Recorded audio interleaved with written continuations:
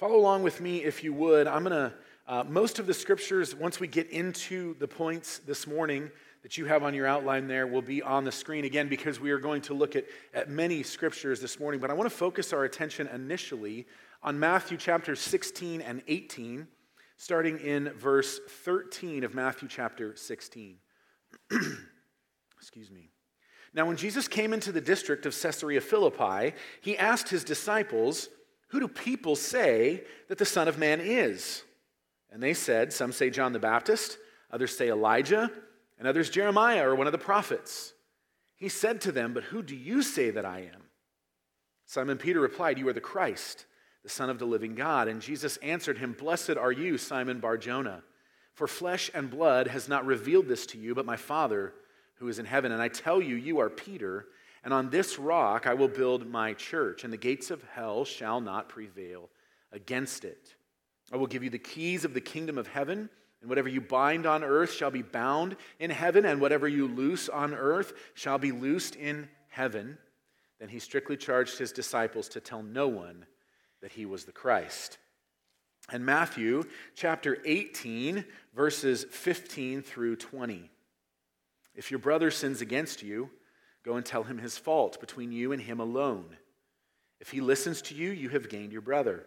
But if he does not listen, take one or two others along with you, that every charge may be established by the evidence of 2 or 3 witnesses. If he refuses to listen to them, tell it to the church. And if he refuses to listen even to the church, let him be to you as a Gentile and a tax collector. Truly I say to you, whatever you bind on earth shall be bound in heaven, and whatever you loose on earth shall be loosed in heaven. And again, I say to you, if 2 of you agree on earth about anything they ask, it will be done for them by my Father in heaven. For where 2 or 3 are gathered in my name, there I am among them." We left off last week with the statement that the church, that is the body of Christ, the local gathering of believers, is precious to the Lord. It was purchased by Christ's blood, and I believe Titus 1 and 2, you can read it later, tells us that God promised to redeem from sinful mankind a bride for his Son before he ever created us. Which means the cross is plan A. The church is plan A. This is God's design, and it was bought with the price of Christ's blood, that sinners like you and I would have the penalty of our sin paid for by the holy God, whom is the very one we needed saving from.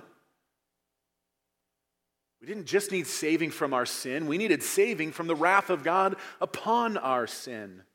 And the very God we needed saving from is the God who saved us by his death and resurrection, and by faith in Christ. By faith in Christ, God places us in Christ, and his death and his resurrection become ours. And so we left off with the fact that the body of Christ is precious, and it is purchased by Christ's blood. But I want to ask the question this morning, is membership in the Bible? Is membership in the Bible? And I want to admit that this is a touchy subject. I'm not really sure why. I would guess maybe that somewhere along the line people have been hurt. I would remind us maybe of one of the points I made last week before we dive in, and that is to say, I do not believe that the pastor or elder of the church is the final earthly authority in the church. I believe that the leadership of the church is accountable to and responsible to the membership of the local church. And so there has to be some way of recognizing that. And I understand that not everyone will see things the way I see them, and that's okay. We don't always have to agree on everything. We have to agree on the main things. And this is not one of the main things. But everything that is in Scripture is an important thing. And I believe that this is an important thing. I confess to you at the start of this that there is no verse in the Bible that says, "Thou shalt have church membership." However, let me ask you a question. Does is the only binding part of Scripture on us the commands? Is it only commands in Scripture that inform our lives? Or let me give you an example. You will not find an example, you will not find anywhere in Scripture where it says, you shall not marry two wives. Should we be okay with polygamy? You know what you won't find in Scripture? You won't find any example where some guy marries two women and it goes well for him. You just won't. And none of us wonder why, right? But is the fact that the example is set for us, that God designed a marriage to be between one man and one woman, and that the man should leave his father and mother and cling to his wife, not his wives, and that anybody who has wives, it does not go well for him, is that enough for us? When the early church sets an example for us, are we to follow it? I think that some things that are not commanded in Scripture are to be reasoned in Scripture. We're told clearly in Scripture, come, let us reason together. And this is exactly what the church did in Acts 15. Gentiles were being saved, and the question before the church was, do Gentiles follow the law or do they not follow the law? And God didn't give specific revelation to the apostles. We call Acts chapter 15 the Jerusalem Council on the matter. They met, they prayed, they studied the Scriptures, and they came to a conclusion. And so that is what I want us to do today. I want us to reason together from Scripture and to come to an conclusion together. Now, I will say this before we start, and that is that the New Testament does not imagine anywhere a believer that is disconnected from meaningful fellowship in the local church. I'm going to say that again. The New Testament does not give any evidence anywhere of a believer that is disconnected from meaningful fellowship in the church. I'm going to give you two proofs. Number one, from the beginning, I believe the church, these are not up there yet. Number one, from the beginning, the church kept membership rolls. The church kept membership rolls. These verses aren't up there, but I'll read them to you. Acts 2:41. So those who received his word were baptized, and there were added that day about 3,000 souls. How do we know that there were 3,000 souls added to the church that day? Somebody was counting. Somebody was counting the fact that there were new people there, about 3,000, who had not previously been there, who were now saved. Acts 2:47, praising God and having favor with all the people, and the Lord added to their number day by day those who were being saved. They were being numbered. Acts chapter 4, verse 4. But many of those who had heard the word believed, and the number of men came to about 5,000. Once again, they're counting. 1 Timothy 5:9, instructions on how to care for widows who could not care for themselves. Let a widow be enrolled. There has to be something formal and official to be enrolled in before you can enroll somebody. Let a widow be enrolled if she is not less than 60 years of age, having been the wife of one husband. And the verse goes on from there. But there were rolls kept in the church. Proof number two, the New Testament epistles no New Testament epistle is written outside of the context of the local church. All the letters in the New Testament are written to churches, with the exception of 4. The first two would be 1 and 2 Timothy, Titus, and Philemon. 1 and 2 Timothy and Titus are pastoral epistles. They were written to Timothy, who was pastoring at Ephesus, and Titus, who was on Crete, doing work that Paul had left him to do there. And those were instructions about the local church.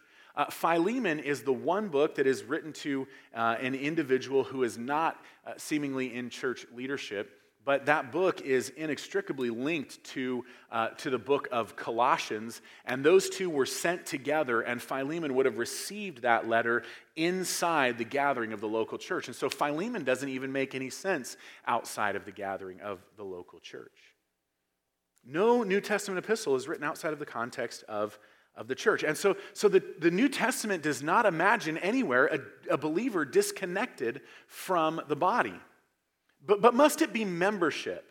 Must it be membership that we have before us? Well, I don't know, but I want to share a few points with you that might point to why we practice and exercise membership in the local church. Number one, and this is on the screen and in your outline, by membership, the local church recognizes one's spiritual state. By membership, the local church recognizes one's spiritual state. Now, follow along with me as we work our way through Matthew chapter 16. Again, Jesus came into the district of Caesarea Philippi. This was an area, as I mentioned last week, that was rife with pagan worship and idolatry. And so he brings them into this area that's known for being polytheistic, many gods being worshipped there. And he asks his disciples, not who do you say that I am, who do other people say that the Son of Man is? And they said, some say John the Baptist. Others say Elijah, and others Jeremiah or one of the prophets. In other words, they all are getting it wrong. He said to them, but who do you say that I am? Simon Peter replied, you are the Christ, the Son of the living God. You are the Messiah. You are the one who came to save us, and you're not just a man, you are the Son of the living God. Peter recognizes both the full humanity and the full deity of Christ in this statement. And not only those two things, but the purpose for which Christ came, and that is to be the Messiah. And Jesus answered him, blessed are you, Simon Bar-Jonah, that is Simon, son of Jonah. For flesh and blood has not revealed this to you, but my Father who is in heaven. Now there's some wordplay going on here, and I tell you, you are Peter, a noun that occurs in a masculine form in the Greek. And on this rock, Jesus shifts the gender of the words. Words in Greek have gender. If you speak Spanish, you get this. If you don't, I'm sorry. Come see me later if it's confusing. But words inherently have gender in Greek, and Jesus changes the gender. And what happens when he does this is he's no longer referring to Peter, because these would be in what we call, in Greek, what we call out of concord. They're not connected. We see this in some places in Scripture on purpose. The word for spirit in Greek, pneuma, it's spirit, breath, wind, all the same word. It's a neuter noun. It does not have gender. But the Holy Spirit is always referred to as a he, not an it. And that's on purpose. Well, here Jesus on purpose changes the gender of this word, and he says on this rock, referring back to Peter's confession, not Peter himself. On this rock, on the confession that I am the Christ, the Son of the living God, I will build my church, and the gates of hell shall not prevail against it. I will give you the keys of the kingdom of heaven. What in the world are keys to the kingdom of heaven? Well, the first question before us is, what do keys do? Anyone? They unlock things. They open doors. And in opening doors, they let people inside or keep them outside of something. I will give you keys to the kingdom of heaven. And now we get into some really weird stuff going on in Greek. So hold on with me and I'll try and explain this to you. And whatever you bind on earth shall be bound in heaven. And whatever you loose on earth shall be loosed in heaven. What this sounds like, and what this has been twisted to mean in some traditional church teachings, is that the church is responsible for letting people into and out of the kingdom of God. And that is not at all what Jesus is saying here. He stacks up a couple of verbs here. He gives us a future indicative, something that will happen in the future, followed by a perfect participle. What the heck does all that mean? Let me explain to you what perfects do. Perfects are these strange words, this past tense verb that allows us to refer to something in the present. It's a past tense action, but it has implications for the present. Now, let me give you an example of what this means. If we had gone on vacation And we come home late one Saturday night, and there's no groceries in the house because we've been gone. And I know I've got to be at church early in the morning, and we get up, and there's no food in the house. And I tell Jennifer, when we're done this morning at church and we come home, I'm going to be hungry. And she plans to go to the store before I get home. She might say something to me like, I will have gone to the store.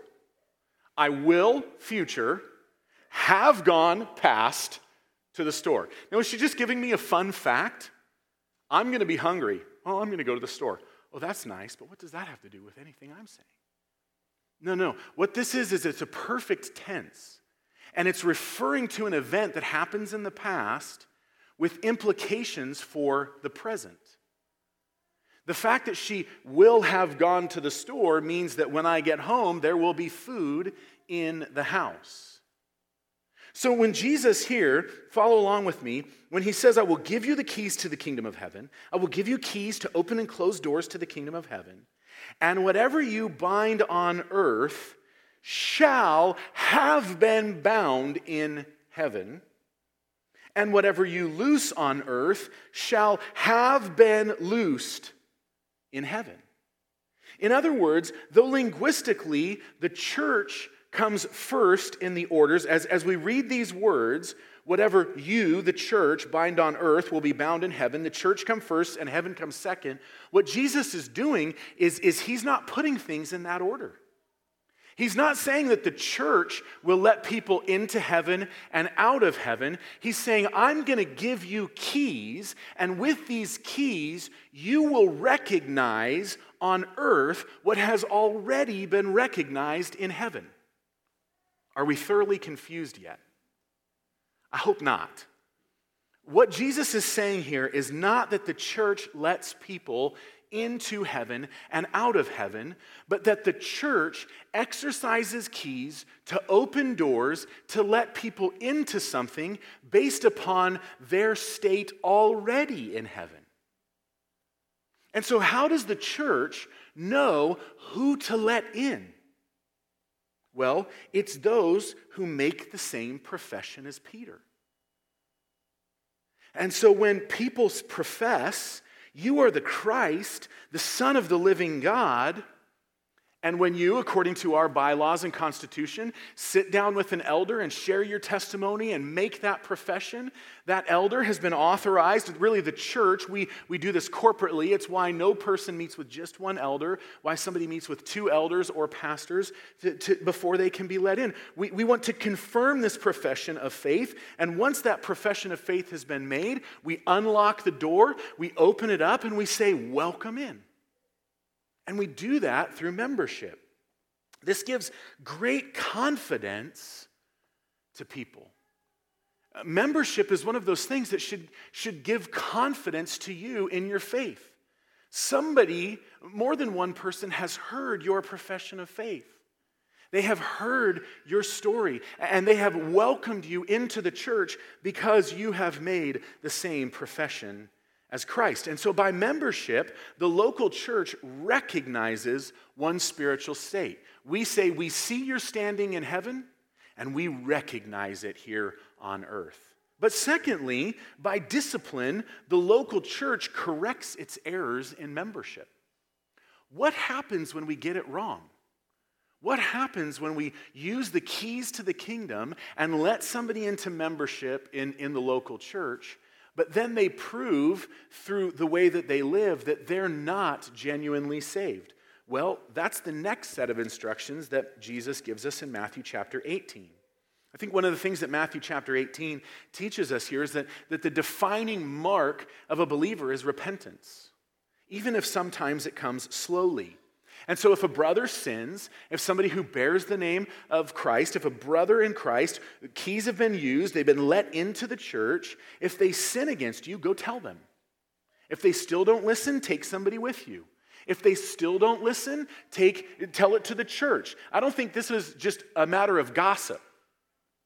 I think this is a matter if, somebody in the church decides that they're leaving their spouse and they're going to go move in with somebody else, I'm going to go to that person and correct them. And when they don't respond, I'm going to take somebody with me, and I'm going to go correct them and say, this is not good for you. This sin will destroy you.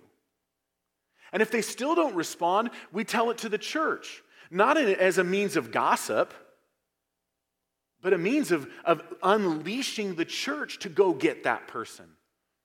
Imagine if every person, every member in the church upheld their spiritual responsibility to go correct that person.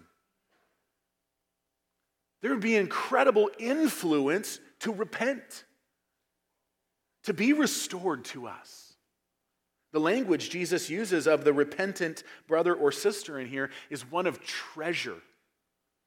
When somebody leaves the church in unrepentant sin, do you understand that going and pursuing them and restoring them to the church is treasure to the church? Because that's what Jesus says here.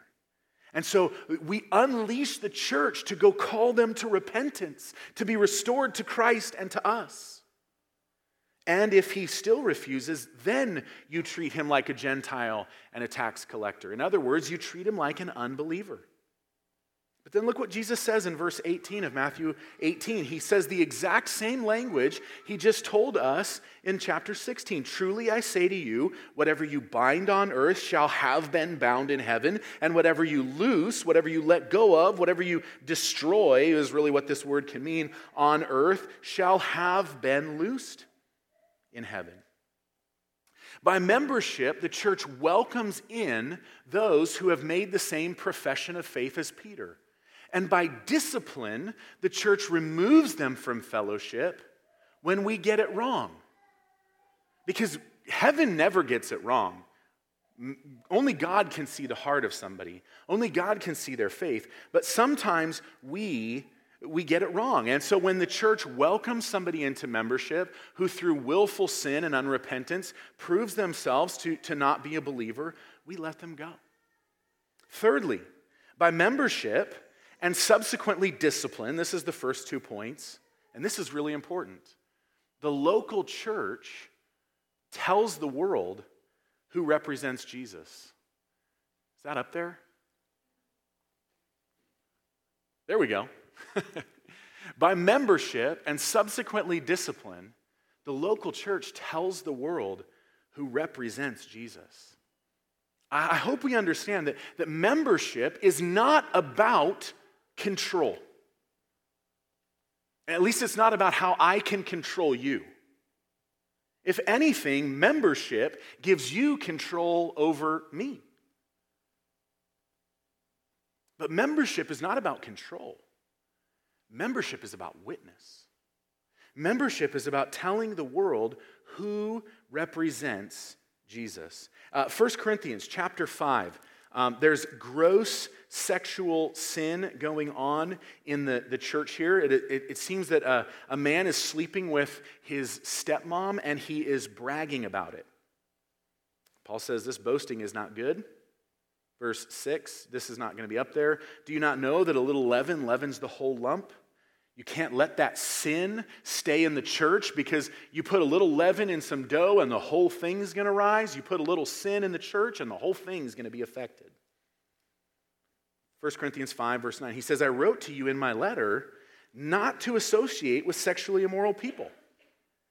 Not at all meaning the sexually immoral of this world or the greedy and swindlers or idolaters, since then you would need to go out of the world. This is really interesting. If I hung out with the kind of people Jesus hung out with, I'd probably get fired. That's the reality of it. But notice that of those people, none of them professed to be believers. And once they did profess to be believers, their behavior changed. Paul is saying, hey, the world, they're going to act like this. And the only way to avoid people who act like this in the world is to be completely removed from the world. That's not what God has left us here for.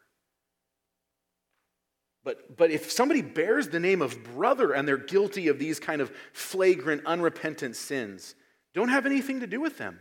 Verse 11, but now I am writing to you not to associate with anyone who bears the name of brother, if he is guilty of sexual immorality or greed, or is an idolater, reviler, drunkard, or swindler. not even to eat with such a one. Now, the next verses are not going to sit well with our modern appetites, but here it is in the Word of God, verse 12. For what have I to do with judging outsiders? The answer? Nothing. The church has no responsibility to judge those outside of the church. Is it not those inside the church whom you are to judge? Brothers and sisters, inside the church, the words "don't judge me" are never your friend. They're almost always seeking permission to sin. It is those inside the church whom we are to judge. Verse 13, God judges those outside. Purge the evil person from among you. Why would we do this? To protect the witness of the church. To make a clearly distinct line between those who are inside the church and those who are outside the church. To make a clear line between those who represent Jesus by their lives and words and those who do not.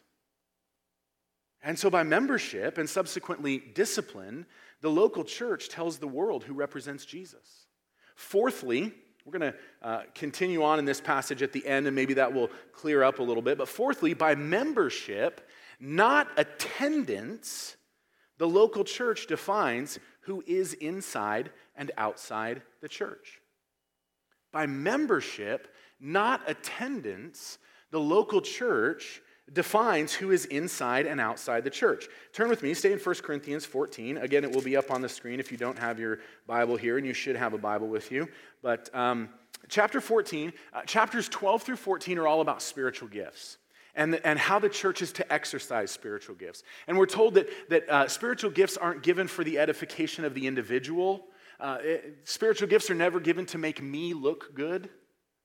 They're given to the church for the building up of the body, for the common good. And the Corinthians were using theirs to promote themselves rather than to promote unity in the church. But here in verses 20 through 25, in speaking of tongues and the abuse of tongues, Paul gives some instructions. He says, brothers, do not be children in your thinking. Be infants in evil, but in your thinking be mature. In the law it is written, by people of strange tongues and by the lips of foreigners will I speak to this people. And even then they will not listen to me, says the Lord. Thus tongues are a sign not for believers, but for unbelievers, while prophecy is a sign for unbelievers, while prophecy is a sign not for unbelievers, but for believers. In other words, prophecy, which is what I'm doing now, not the giving of new truth, but the speaking forth of the truth that God has already given us, is for believers. Preaching the word in other languages is for unbelievers. This is what missionaries do. They take the word of God to places where the word has not been shared already, and they preach it in their language. But here in the church, we speak forth the truth of God, and that's for believers. Verse 23, if therefore the whole church comes together and all speak in tongues, if it's chaos, and outsiders or unbelievers enter. That means somebody can enter the church and still be an outsider. Entering the assembly of the local church did not make this person an insider. Because an outsider or unbeliever enters, will they not say that you are out of your minds? If this is chaos, if everybody's talking, if we're speaking over one another, if there's not order in worship, people might look at us and say, this is crazy. As I said last week, if you've ever watched TBN and seen some of what's gone on there and said, man, this is crazy, I think Paul would give a hearty amen. But if all prophesy and an unbeliever or outsider enters, he is convicted by all, he is called to account by all, the secrets of his heart are disclosed, and so falling on his face, he will worship God and declare that God is really among you. Membership, not attendance, defines who is inside and outside of the local church. Fifthly, by membership, The church knows who is responsible for selecting leaders and from whom to select leaders. By membership, the local church knows who is responsible for selecting leaders and from whom to select leaders. In Acts chapter 6, a problem arises. There's two types of widows in the church in Jerusalem: Jewish widows and Gentile widows. And some of the widows are being neglected in the daily distribution of food. Verse 6, chapter 1. Now in these days, when the disciples were increasing number, a complaint by the Hellenists, that's Greek, by the Hellenists arose against the Hebrews, that's Jewish, because their widows were being neglected in the daily distribution. In other words, almost as soon as the church was founded, race presented a problem in the church. And the 12 summoned the full number of disciples and said, "It is not right that we should give up the preaching of the word of God to serve tables." I think, if you would permit me the boldness to say this, they saw the word of God as the fix to that problem. And they did not rush to give up the preaching of the word to attend to social justice issues. But neither did they neglect such issues. Therefore, brothers, pick out from among you 7 men of good repute, full of the Spirit and of wisdom, who we will appoint to this duty. But we will devote ourselves to the prayer and to the ministry of the word. And what they said pleased the whole gathering, and they chose Stephen, a man full of faith and of the Holy Spirit, and Philip and Prochorus and Nicanor and Timon and Parmenas and Nicolaus, a proselyte of Antioch. All Greek names, by the way. They picked Greek men to fix the problem of Greek neglect in the daily distribution. They set before the apostles, and they prayed and laid their hands on them. So the church nominated its leaders. The elders affirmed those leaders. You may have read that in our Constitution. At least I hope you have read that in our Constitution. But by membership, the church knows who is responsible for selecting leaders and from whom to select leaders. I know of a church that was very near and dear to part of my family, who the senior pastor no longer being there, the youth pastor wanted to become the next pastor. This church had no formal membership.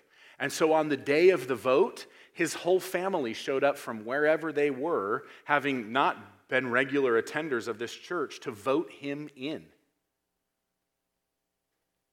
By membership, the local church knows who is responsible for selecting leaders and from whom to select leaders. And sixthly and finally, by membership, the local church protects the Lord's table. By membership, the local church protects the Lord's table. Let's go back to 1 Corinthians chapter 11. This is following right on the heels of the instruction about the removing the sinning brother from among us. Purge the evil person from among you, Paul says. And here in 1 Corinthians chapter 11, verses 27 through 34, we see some startling things here.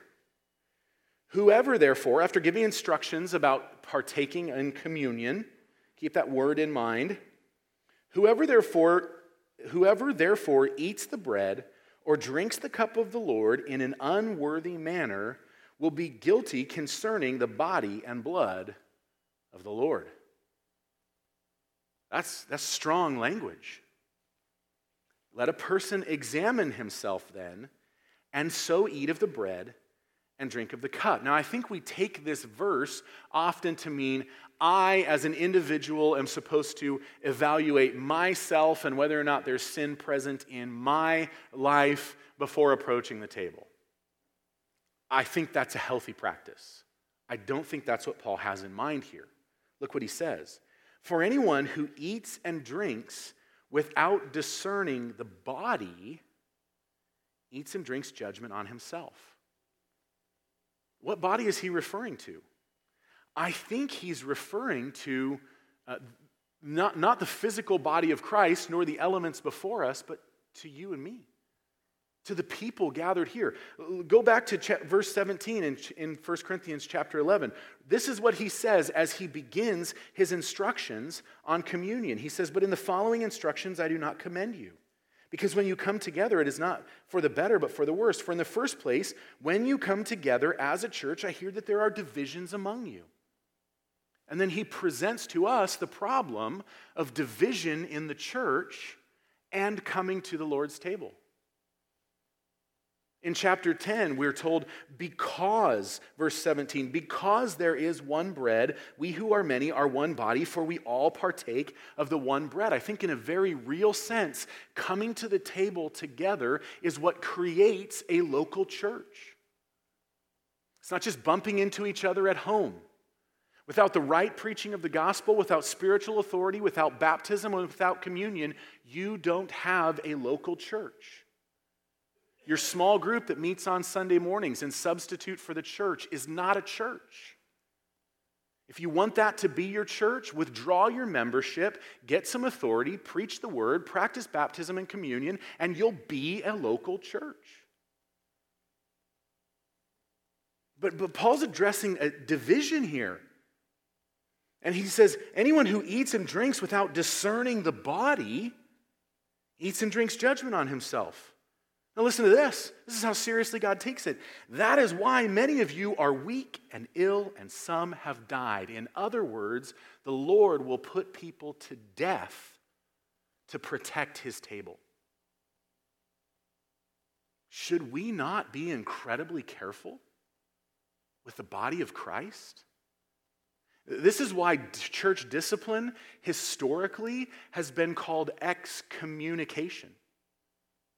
Because when you want to remove somebody from the unity of the local church, you excommunicate them.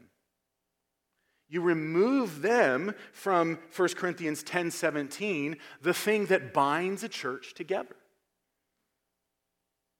Brothers and sisters, when you approach the Lord's table, if you are not carefully considering how you approach not only the table, but the body of Christ, the local church, you may bring about God's discipline upon yourself.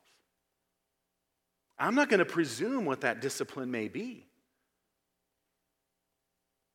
Verse 31 of 1 Corinthians 11. But if we judged ourselves truly, we would not be judged. But when we are judged by the Lord, we are disciplined so that we may not be condemned along with the world. Oh, even when God brings discipline for failing to rightly discern the body, it is for our good. And what a grace and kindness of God. But membership tells us who is allowed at the table. The Bible does not say thou shalt have church membership. And maybe there are other ways of doing what I see here in God's Word. But historically, for a couple thousand years, the church has used membership to do what we clearly see in Scripture. God has made the church not an organization, but an organism. A living group of people who are formally connected to one another in membership, who are accountable to one another, who are responsible to and for one another. Trinity Baptist Church is a formally recognized body of believers, recognized in heaven, recognized on earth, who are covenanted together for the glory of God and to do spiritual good for one another. I want to leave you with this one quote from Edward Klink.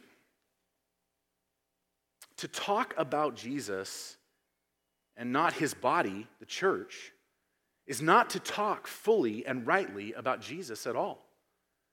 You cannot just have a spiritual relationship with Jesus without real connection to his physical body. We make that connection through membership. If you're interested in exploring some of this more, there's a book we're giving away. It's out on the info table in the lobby. We should have more showing up sometime here in the near future. I'm not sure where they are. Called Rediscover Church. You're free to take one of those as long as you will actually read it. If you're not going to read it, don't take it. Leave it for somebody else to read. And there's in the coffee corner, there's a bookshelf, and we've got some highlighted books up there as well. But again, no single thou shalt have church membership. But I believe when we reason together, we can find some good reasons to have church membership. It gives confidence to believers. It gives correction to unbelievers when we let them in and see that they don't belong. It protects the church's witness. It defines who we are to select leaders from and who is to select leaders. By the way, in 1 Peter, we're told to shepherd the flock of God that is among you. It also gives your church leaders a boundary, a definition that lets them know who they're responsible for and to as well. And it protects the Lord's table. It binds us together. I guess, forgive me, I'm going to use one more analogy here. I did not put this in my notes, but it's been interesting in COVID to see the fact that married couples have survived COVID much better than non-married couples living together. I'm not surprised, because I've read God's word. However, I do think it's interesting to see that official binding covenant of marriage has real effect. Far more people who are not married have split during COVID than those who are married. It's easy to church hop at the whim of your preferences when there's no real covenant together in the body of Christ. But when you've bound yourself to a local body, when it's not easy to get out, you weather the hard things. And that's good for us. It's good for us. May we think so highly of the body of Christ, his bride. Heavenly Father, we thank you for your word that instructs us not only in command, but also in example. Lord, I pray that you would help us to see the goodness of what we see in your word and how we practice it as membership. That we would see that there's great value in belonging to one another, officially and formally, connecting ourselves to a body of Christ, that we might be responsible to one another and dependent upon one another, and do good for one another, that we might protect the witness of the church and your table, that we might have great confidence as members of our spiritual state, and that those who maybe at times need correction because of their unrepentant sin might repent and be welcomed back to us with joy. Lord, let us see that these things are not trivial, but that they matter greatly for unity and life and joy in the church. And that's ultimately what all of this is about, Lord, that we might have joy. Give us great joy as members of one another in this living organism that you call the church. And may it be for your glory and for our good in Jesus' name. Amen.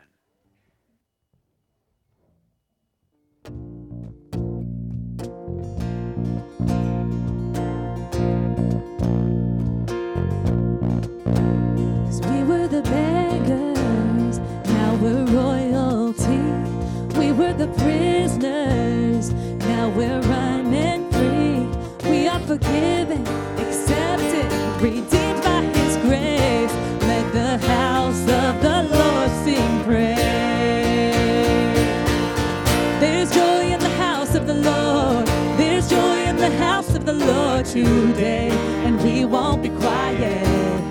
We shout out your praise. There's joy in the house of the Lord. Our God is surely in this place, and we won't be quiet. We shout out your praise. We shout out your praise. We shout out your praise.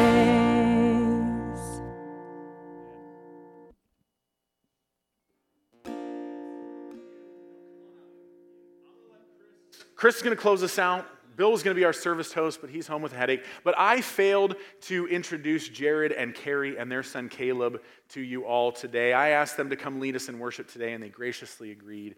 And y'all know Matthew. He's a fixture. I don't think we need to introduce him. But thank you for serving us this morning.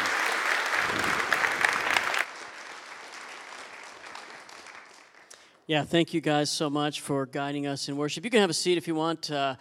As we transition from being the church gathered to being the church scattered, just a couple of things that we want to share with you. One, want to remind you about your connection card. It's such a valuable way for us to be able to stay connected to you. It's a valuable way for you, too. It's a great way for you to just share things that are going on in your life, your prayer requests and praises. And, man, we as a staff, we faithfully pray for you each and every week and love to be able to share in those things with you. So I want to encourage you that. If you're a guest, too, boy, we'd love for you to use that card just to get to know us. It's a great way for you to start to connect to us. And you also, want to make sure that you've got the opportunity each and every week to give, to contribute to the things that God is doing here. And I want you to really be in diligent prayer about your role in that. If you look at the back of your worship folder, you can see our current financial state. And we're trusting the Lord, but want to be able to partner together with each and every one of us to do the Lord's work and extend the ministry of Trinity. And as we leave, I want to share just one brief passage with you. If I can open my Bible while holding a microphone in my hand. You act like I've never done this before, but here we are. But let me share this from the word of the Lord. May the grace of the Lord Jesus Christ, the love of God, and the fellowship of the Holy Spirit be with you all. Let's pray together.